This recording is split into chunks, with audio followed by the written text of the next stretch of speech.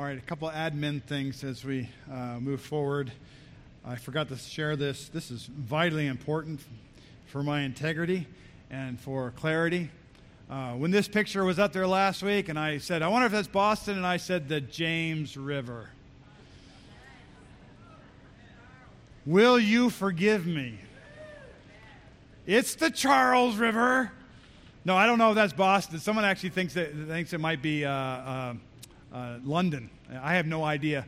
If you want to do your Google search on that picture sometime, you let me know. But I can't. But you can take the boy out of Virginia. You can't take Virginia out of the boy. All right. I'm a Virginia boy from way back, and James River goes in the area of Richmond and all that. So anyway, oops.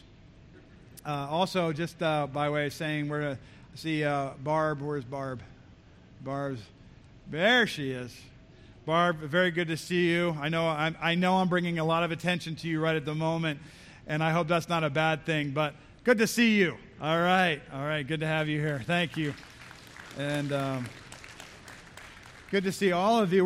We started this series last week, so this is a theme, I should say. It's more than a series. We'll actually unpack a book study here as we get past this section. But we're going to have I introduced this theme. This will be the theme from right this time of the year to next time, this time of year. And we're talking about shine a light. Christ in us reveals Christ to our community. So over the next series of weeks, we're going to be unpacking this theme. Each pastor will come up and share some aspect of this theme and challenge us from God's Word in that area. I introduced it last week, and then I'm the first one to kind of tackle this, and so I'll explain that in a little bit what I'm going to do. But I want to just introduce you or remind you about Matthew 5:16. It says, "Let your light so shine before men that they may see your good works and glorify your God in heaven." I'm personally excited about this particular theme. It hits in multiple areas of my faith, both my belief and my practice. And I hope that you find it invigorating to your belief and your practice as well. We are being challenged to let our light shine before men. That's that light. I said, who is the light? It's Jesus is the light. And I said, it's not so much a what, but as we talked about it, there is some aspect of what is the light. And we'll look at that as we go through the different passages of Scriptures. But I'll say, let your light so shine before men. Our faith is intended to be seen by those in the world around us. Why? That they may see your good works and glorify your God in heaven. We've just finished a series talking about glorifying God through Merrimack Valley Baptist Church. One of the ways that we will do that is to shine our light into our church community as well as into our local community and do it in such a way where they can only explain who we are and what we're doing because of Christ in us. And so that's the theme. Christ in us reveals Christ to our community. But what I've been tasked with today, as we now segue into the actual sermon, this is compelling to me. All right, we'll talk about being compelled later, but this is compelling to me. And so when we think about this theme, a natural impulse is to ask, how do we reveal Christ to our community? That's the first place most of us want to go. When Dr. Ewert was here, and I took a class with him, he's the one that did our assessment, and I'll be thankful to him probably to the day I die in terms of challenging his students with the idea of the discipline of why. He says so often as humans, we want to go to the how. How do we do it? All right, so we're talking about revealing Christ to our community. How? How do we reveal Christ to our community? Another question that may come to your mind, it could be, what does it look like to reveal Christ to our community? I'm all about, and I think you're going to be all about, revealing Christ to our community. But I think we have to back up a little bit and observe the discipline of why and ask this question. Why are we able to reveal Christ to our community? We ought to ask ourselves this question because, listen, we can jump right in and start doing, but if we don't know why we're doing what we're doing, or if we don't know why we're able to even do it, then we're gonna fall short of glorifying God in all the ways that we can. So a better question to ask is, why are we able to reveal Christ to our community? It's a legitimate question. We could phrase it this way. It's a how question, but it's, how is it even possible that we, Little Merrimack Valley Baptist Church, is going to reveal Christ? So this is the big idea for today. Our union with Christ and his death changes us completely. If you're a Christian today, this has already happened to you.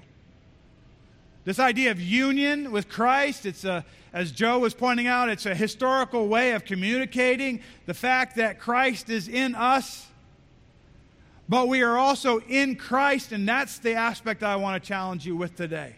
Our union with Christ in his death.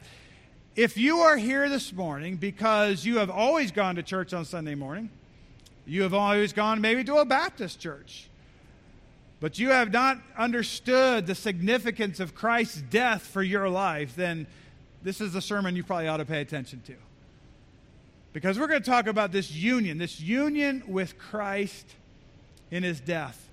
Changes us completely. So I want to ask you now, I do this often, and I hope you don't get tired of it, but I think it's helpful for us to understand where Scripture is intended to challenge us. I want to ask you to remember when you were not a Christian. Now, you may have been under the Christian umbrella. You may have been going to church. But when did it click for you that you were a sinner destined for hell? As good as you were, when did it hit you, the reality that my sin needs forgiveness? And then understand this. When I say our union with Christ in his death changes us completely, you'll understand where I'm coming from. There are people who have never made that discovery. You know, we talk about discover, believe, connect, serve, multiply, right? Discover Jesus. Believe in him. Believe in all that he says in his word. Connect with fellow believers. Serve within the community of believers. Serve outside the community as well in the name of Christ. And then multiply Christ-likeness in others. It's the idea we want to do all this. This is the road we're on. But this idea, how do we do all of that? It's the same answer. It's not just that Christ is in us. We must first be in Christ. And I ask you, have you understood that to be in Christ, his death needs to be applied to your sin? So that's where we're going to be today. So there's a few aspects of this we're going to look at. We're going to say our union with Christ and his death changes us completely from the inside out, all areas of life. There's nothing hidden from Christ. Our union with Christ is in his death changes us completely. We as Christians can live like never before. I always think about, I'm going to forget his name now, but the finance guru, the Christian finance guru, Dave Ramsey. Yeah, thanks. Appreciate that, right? He says, live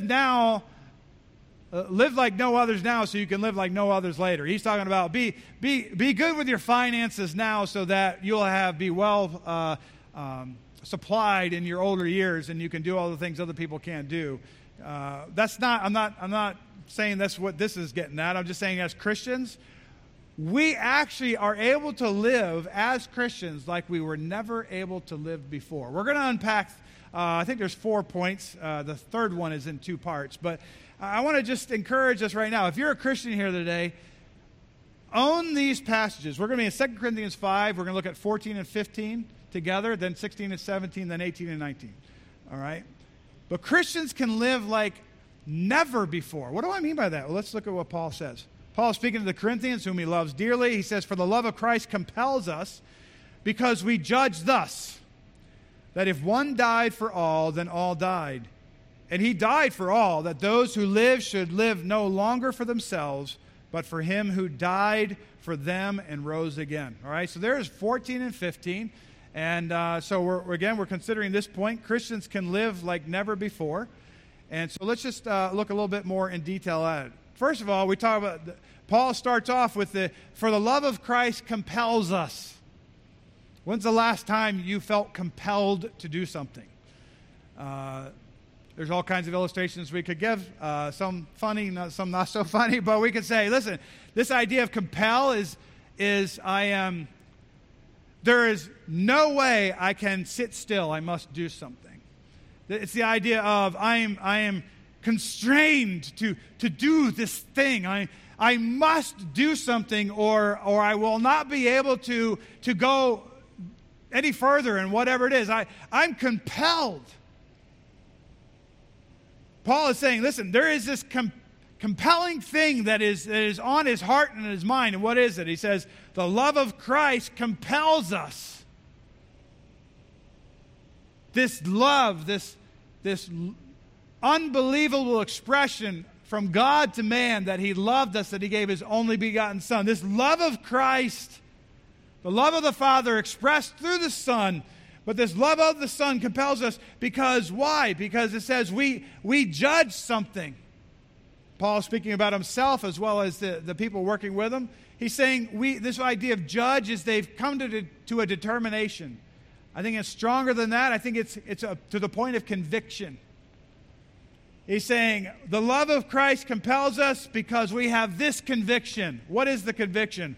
One died for all. Our union with Christ in his death changes everything. Changes us completely. And he's saying the one, Jesus Christ, died for all. We're good with that. There have been churches, Christian churches all over the world, all over since the day of Pentecost that have been preaching this thing. Jesus Christ died for all. Is that sufficient for salvation? Well, I think there's more because I believe that Jesus died for all. I believe that he was God's Son.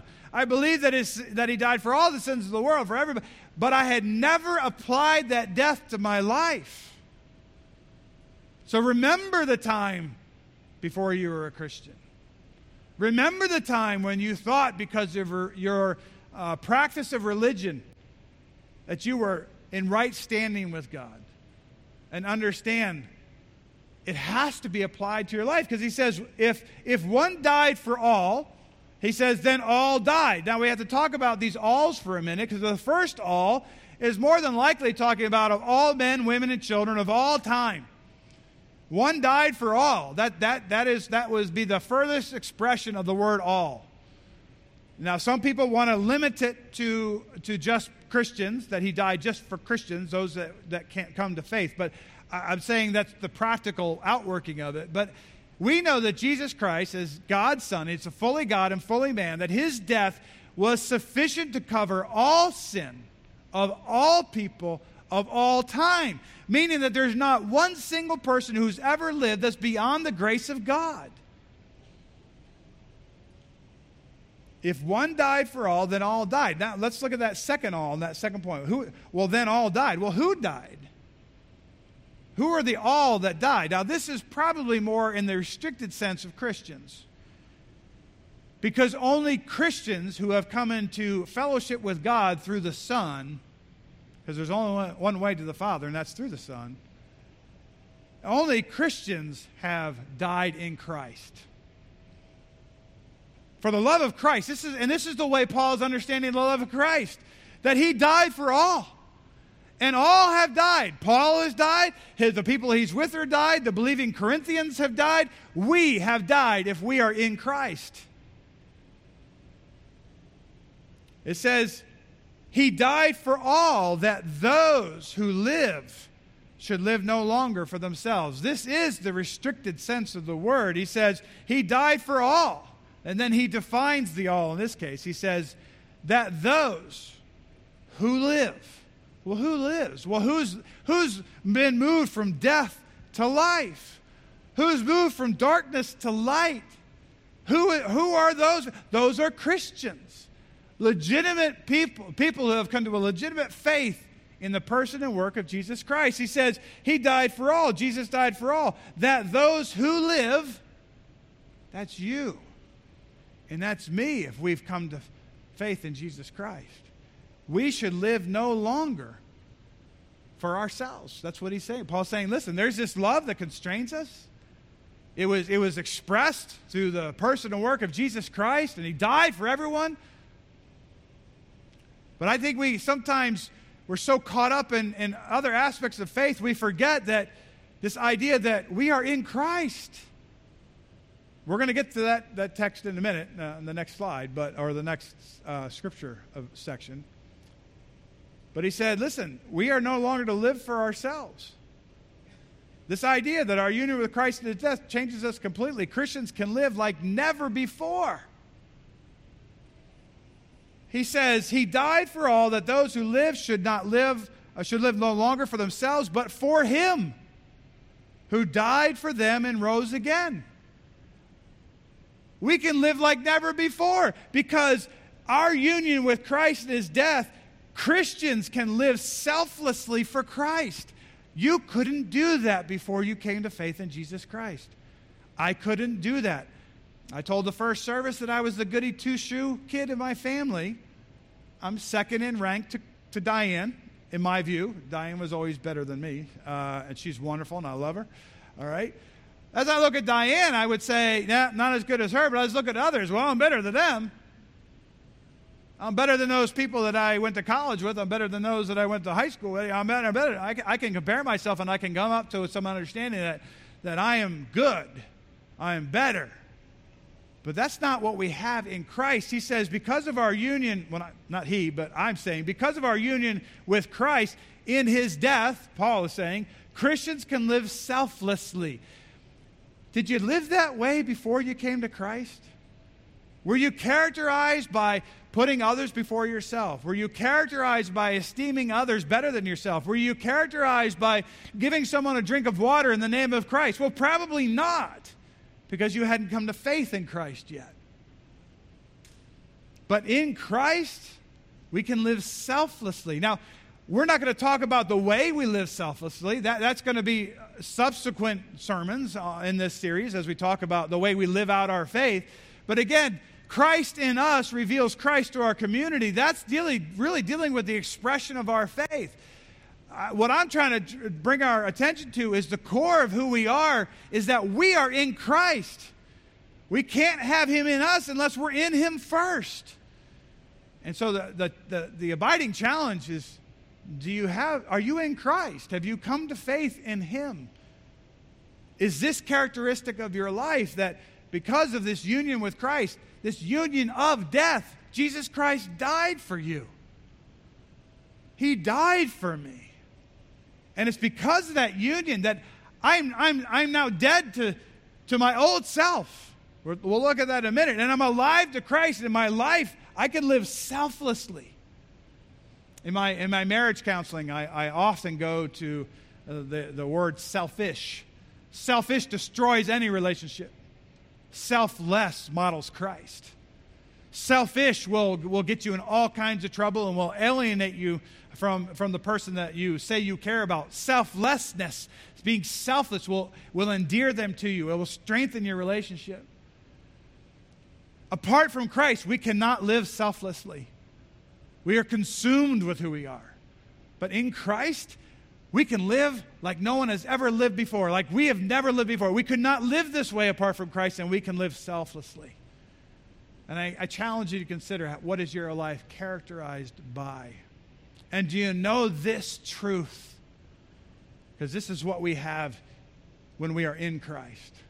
This is a quote from David Peterson. I've read the book before, and I couldn't put it down again, but it says, sanctification is about being possessed by God and expressing that distinctive and exclusive relationship by the way we live. All right, so I'm introducing this term at this point in the sermon, sanctification. What does it mean to be sanctified? Well, understand, it's to set apart. To set apart for a use. As we talk about being sanctified in Christ, sanctified to God, there is only one way to be set apart, and that is through the Son. He says here, sanctification, that we talk about sanctification usually as a process, and that's true. From the time we come to faith, we are maturing. We talk about our mission is to make mature disciples of Jesus Christ. Well, once a disciple is made, they have this progressive growth of Christ-likeness going on in their life. We call that progressive sanctification. Little by little, moment by moment, issue of life after issue of life, God allows us to experience things to make us look more and more like His Son, Jesus Christ. That is the Christian life, and that is progressive sanctification. But this isn't talking about progressive sanctification in the first part of this quote. The first part of this quote says sanctification is about being possessed by God. You have possessions, right? You have many possessions in your life. Think about a favorite one, some favorite possession. And you can say, in all legitimacy, you can say, that is mine. I possess it. It's no one else's. It's mine. Now think about it from God's perspective. Sanctification is about being possessed by God. As Christians, as believers in the God-man, Jesus Christ, the Son of God, who is the Savior of the world, right? The Son of God, He says, listen, those who have come to be set apart through the work of my Son, those that have been sanctified, they are my possession. We are God's. We are in Christ. He says sanctification is about being possessed by God, and notice this, expressing that distinctive and exclusive relationship by the way we live. It goes back to, again, the core of our identity is found in Christ alone. But the expression of that reality can take many forms over a lifetime. And what he's saying here is being possessed by God is the beginning. That must take place for the second part of this to be true. We cannot express something that's not real. We cannot express something that's not true. Because sanctification is about being possessed by God, but the expression and expressing that distinctive and exclusive relationship. God is saying, you're mine, and we're saying, yes, thank you. He's saying that, expressing that distinctive and exclusive relationship by the way we live. That'll be, in some aspect, that'll be the subsequent sermons from this. This Christ in us reveals Christ to the world is this second part here. We are seeking to express the distinctive and exclusive relationship that we have as Christians. My point today is to just bring to the forefront the reality that you can't do that unless you are in Christ.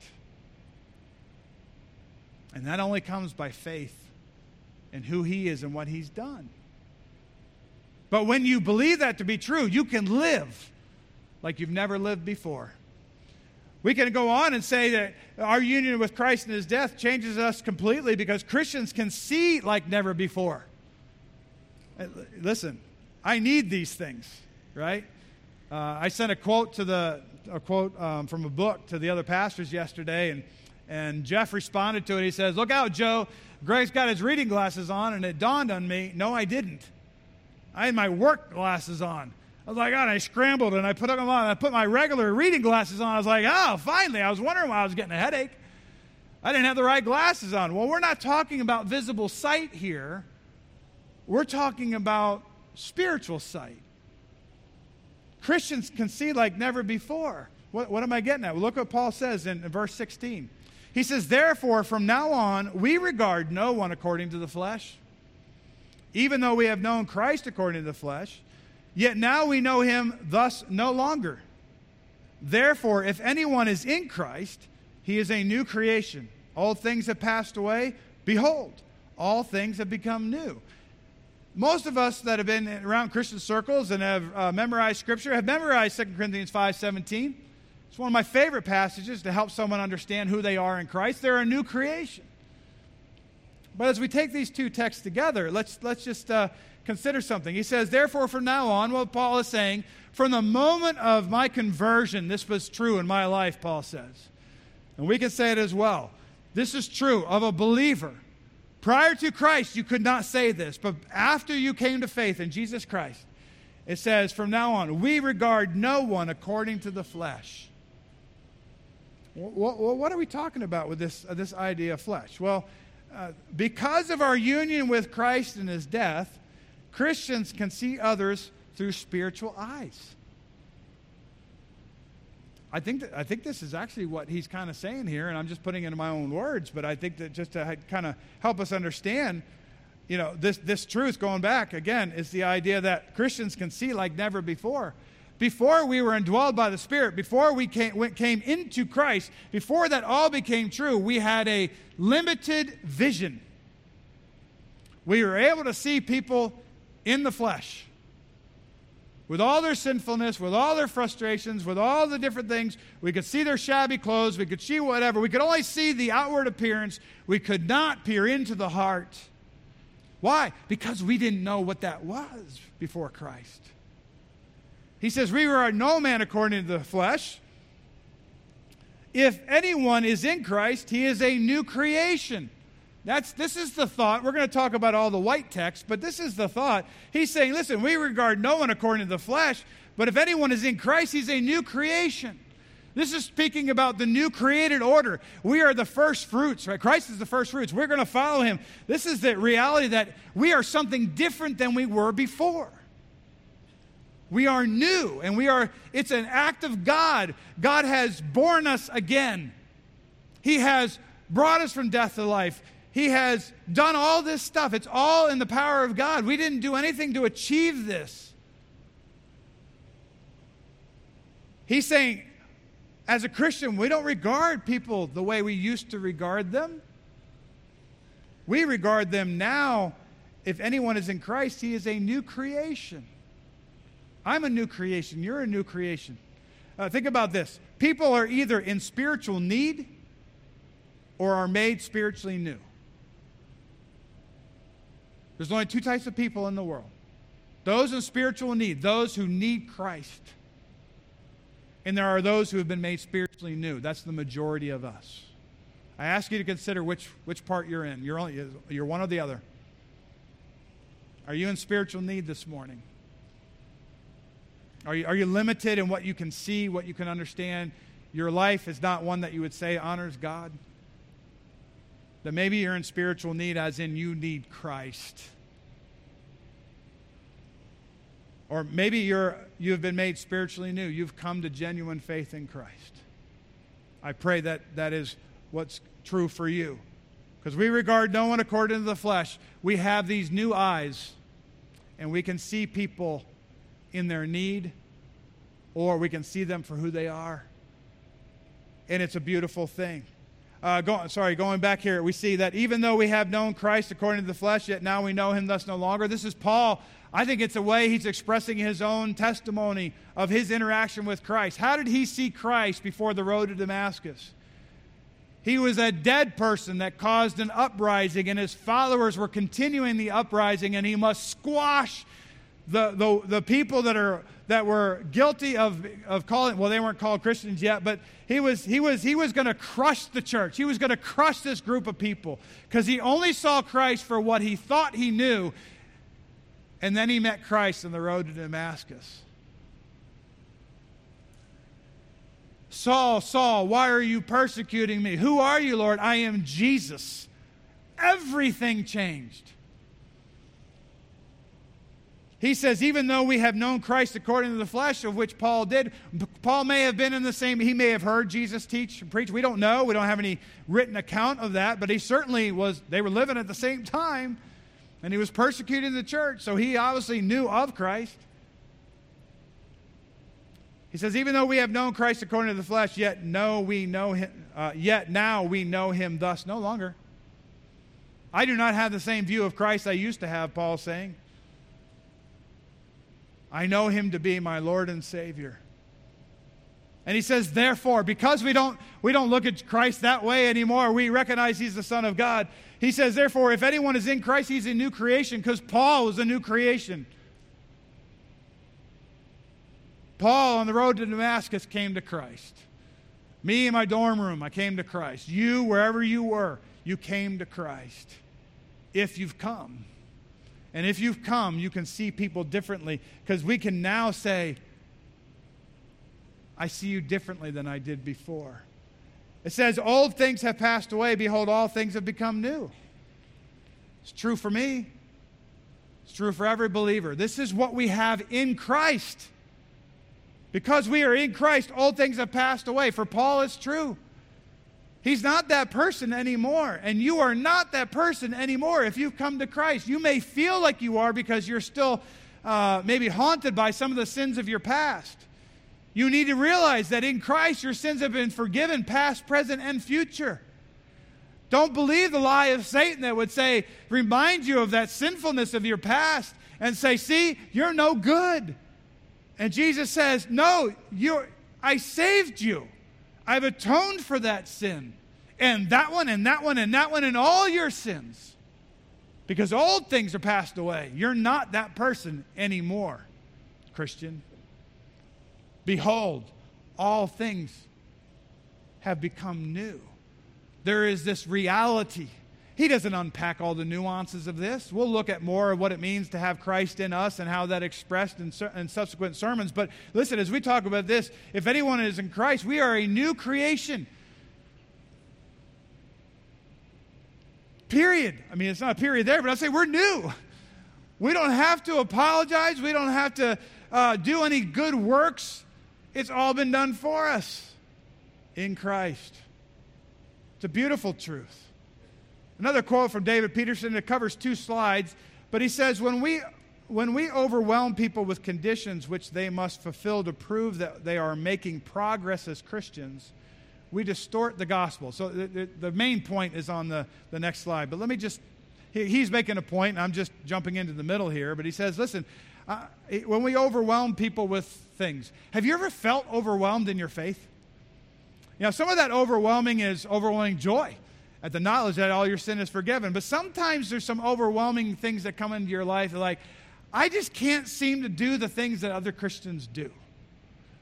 I just can't seem to be that person. I can't get victory in these other areas. And people are telling me I should have victory. And that if I'm not getting victory, then somehow I'm deficient. Maybe I'm not saved. Well, there's an overwhelming thought. Trusting Christ as your Savior from sin and legitimately acknowledging Him as the Son of God who died on the cross for all the sins of the world, applying that sacrifice to myself and then being told, well, maybe I'm not a believer. That'll cause you some stress. What the author is saying here says, when we overwhelm people with conditions which they must fulfill to prove to who? Prove to us, not God. To prove that they are making progress as Christians, we distort the gospel, the simple gospel. So simple children can understand. Our sins are in need of forgiveness. The only way they can be forgiven is by a sacrifice. That sacrifice was Jesus Christ on the cross that paid for all sin of all time, and all those who call upon the name of the Lord shall be saved. I call upon the name of the Lord.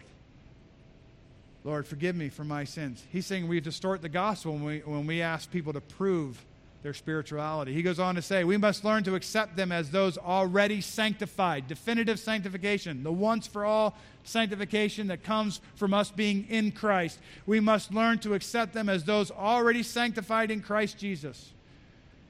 The final shape of what they will be is in God's hands. And He will achieve His purpose in His own time and in His own way.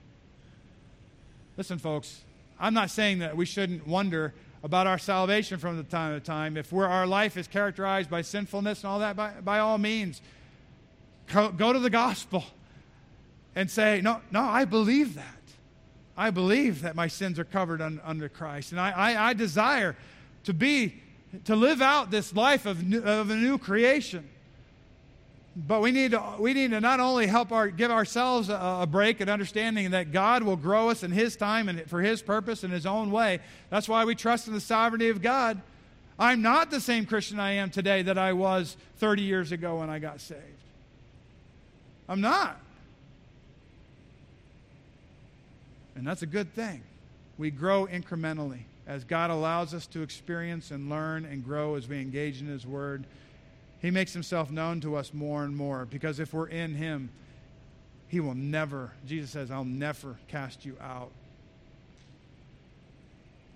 So Christians can live like they've never lived before. They can see like they've never seen before. They can see the spiritual needs of people, and they can extend grace to people where they would not have been able to do that before, because if Christ did it to me, I ought to do it to others. And thirdly, we see that Christians can relate to God like never before. 2 Corinthians 5, 18 and 19, we see, now all things are of God, who has reconciled us to himself through Jesus Christ. Remember, the process of reconciliation is a work of God. To reconcile means to bring peace between parties. Maybe you've had you've had frustration or a separation in your family. Maybe it's been parents. Maybe it's been between parents and children. Maybe you've had good friends where you've been on the outs, right? There's just the relationship is hurting, it's struggling, there's no peace. Well, that's the way we are born into this world. We are not in peace with God. We are not reconciled to God. That's why Jesus came, to reconcile us. He says, now all things are of God, who has reconciled us. It's all God's work. He did the reconciling. He reconciled us to himself, God the Father, through his Son, Jesus Christ. This is, again, another aspect of the gospel, but this is what has transpired. God is bringing peace in our relationship between us and him. Do you know that peace? Elsewhere it says it's a peace that transcends understanding. It's like I cannot believe all that I know and have and believe to be true, and it brings me peace. But he says this is a cessation of hostilities. There's no more wrath of God intended for a person that has been reconciled to God. There is now, therefore, no condemnation for those who are in Christ. We have stepped from death to life. We are not going to experience the wrath of God. Whew. But some people, many people will. Many people will experience the wrath of God, but not those who have been reconciled to him. He says, even further, not only do we have we can relate to God like never before, but I believe we can relate to mankind like never before. Think about it, your life before Christ. Were you interested in talking about spiritual things to people? Well, some people have that hobby. I've been around them. They will talk about Buddha, they'll talk about Ishtar, they'll talk about all these different things, they'll talk about all kinds of stuff because they just like talking about it. But did you ever talk to someone about Jesus before you knew you were in Jesus? Probably not. Maybe you did. I took a religion course in college before I was a believer. No, I think I was a new believer. And the instructor was a born-again Christian. Yeah, he had to talk about all the different stuff, but you just knew there was something different. There was something different. And so as we talk about Christians can relate to God like never before, Christians can relate to mankind like never before. How does that work? Well, he says here, God who has reconciled to himself through Jesus Christ and has given us the ministry of reconciliation. This is going from Christ, from us being in Christ to being Christ in us, conducting this ministry of reconciliation. We're not going to spend a lot of time on it, but this is the both parts, the core of our identity, the expression of our identity. The core is that we are in God because he's been reconciled to us through Christ. Then he says, but now we've been given something. It's a precious gift. It's a gift of the ministry of reconciliation. That is, that God was in Christ reconciling the world to himself. God was already doing this before you and I came on the scene. He said, God, as he was reconciling the world through Christ, not imputing their trespasses to them. He was saying, listen, I'm reconciling people, right? I'm reconciling, not imputing their trespasses to them, not counting their sins against them. In Christ has committed to us the word of reconciliation. Christ in us means that we can express Christ to others. And we have this ministry that's been committed to the church, and it's the word of reconciliation. We can go back and say Christians can relate to mankind like never before. We can actually bring the gospel. We can give the truth of reconciliation. Do you remember what it was like to know that you stand justified in God's eyes because of what Christ has done? Do you understand that you are righteous in God's eyes right now if you're a believer in Jesus Christ? Isn't it thrilling to think that we can help others understand that truth as well? Because that's what Paul calls the ministry of reconciliation. We can call it evangelism. It's what we're supposed to be doing. Because of our union with Christ and his death, Christians are reconciled to God and can minister reconciliation to others like they've never been able to do it before. Our union with Christ and his death changes us completely from the inside out. Think about this verse. We read it earlier. Christina read it earlier. Now then, we are ambassadors for Christ. This is stepping into the realm of Christ in us, reveals Christ to our community. Ambassadors go forth. They convey a message. It's not their message. It's a message they've been given, and they're ambassadors, and they go and they tell and they speak and they proclaim. But we can only be an ambassador if we're in Christ first. Now then, we are ambassadors for Christ as though God were pleading through us. This is Paul speaking on behalf of himself. Listen, it's as if God was pleading through us, Corinthians. We implore you on Christ's behalf, be reconciled to God.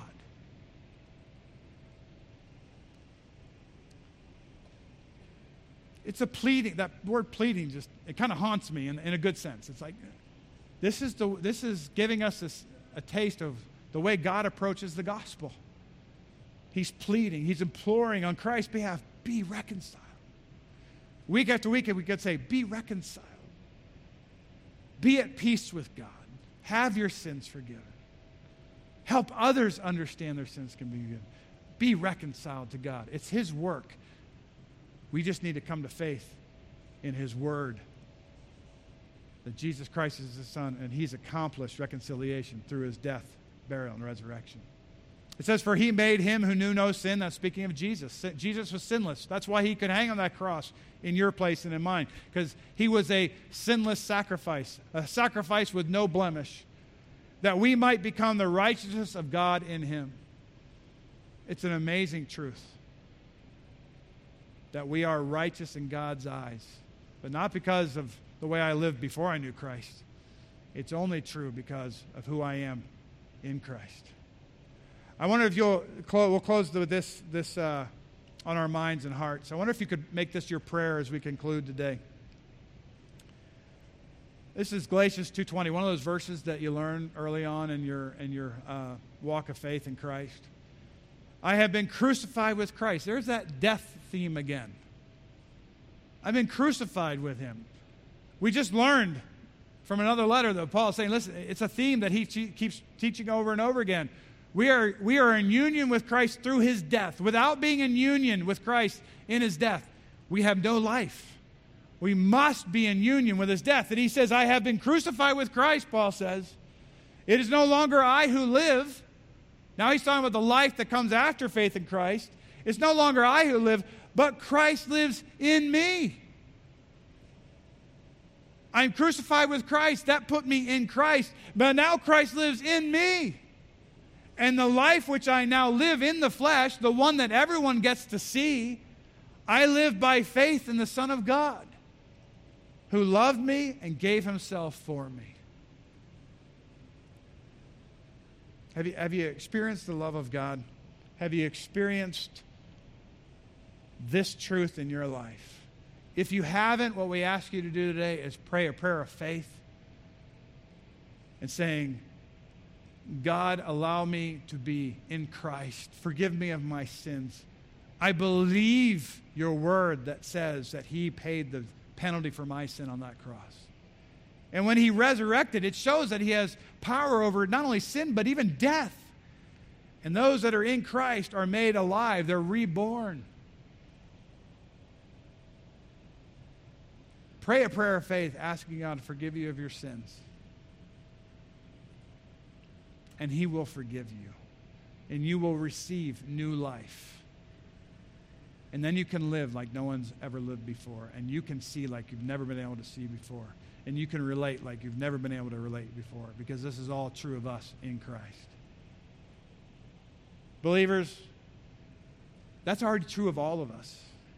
We need to live it out. So plan on coming into the subsequent sermons and learn how best you can glorify God by living out Christ in you so that our community can see that and praise God. Let's pray. Father, I thank you for this time together in your word. Lord, I'm very thankful for the salvation I have in Christ.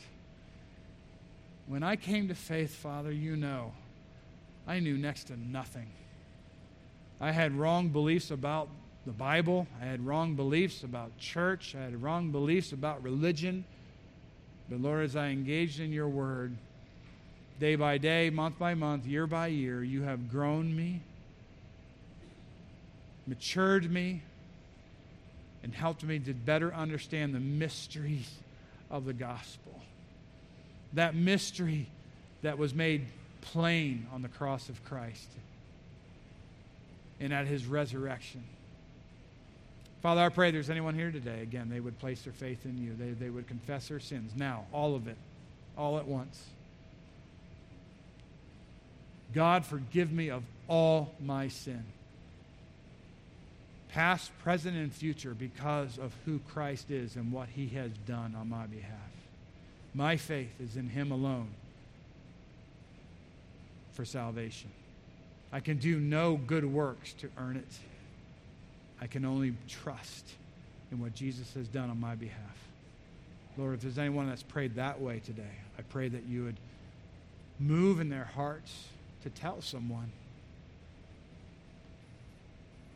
so that they can get help in walking this walk of faith from this day forward. For all of us who have been believers for many years, Father, we just pray that you would strengthen us to know what it is that we already possess. And thank you for the reminder that we can do everything different because of Christ in us. And Father, we do pray that this church body, individually and corporately, that our community would see Christ in such a way that they would honor you and glorify you by coming to faith. Lord, we pray these things in Jesus' name. Amen.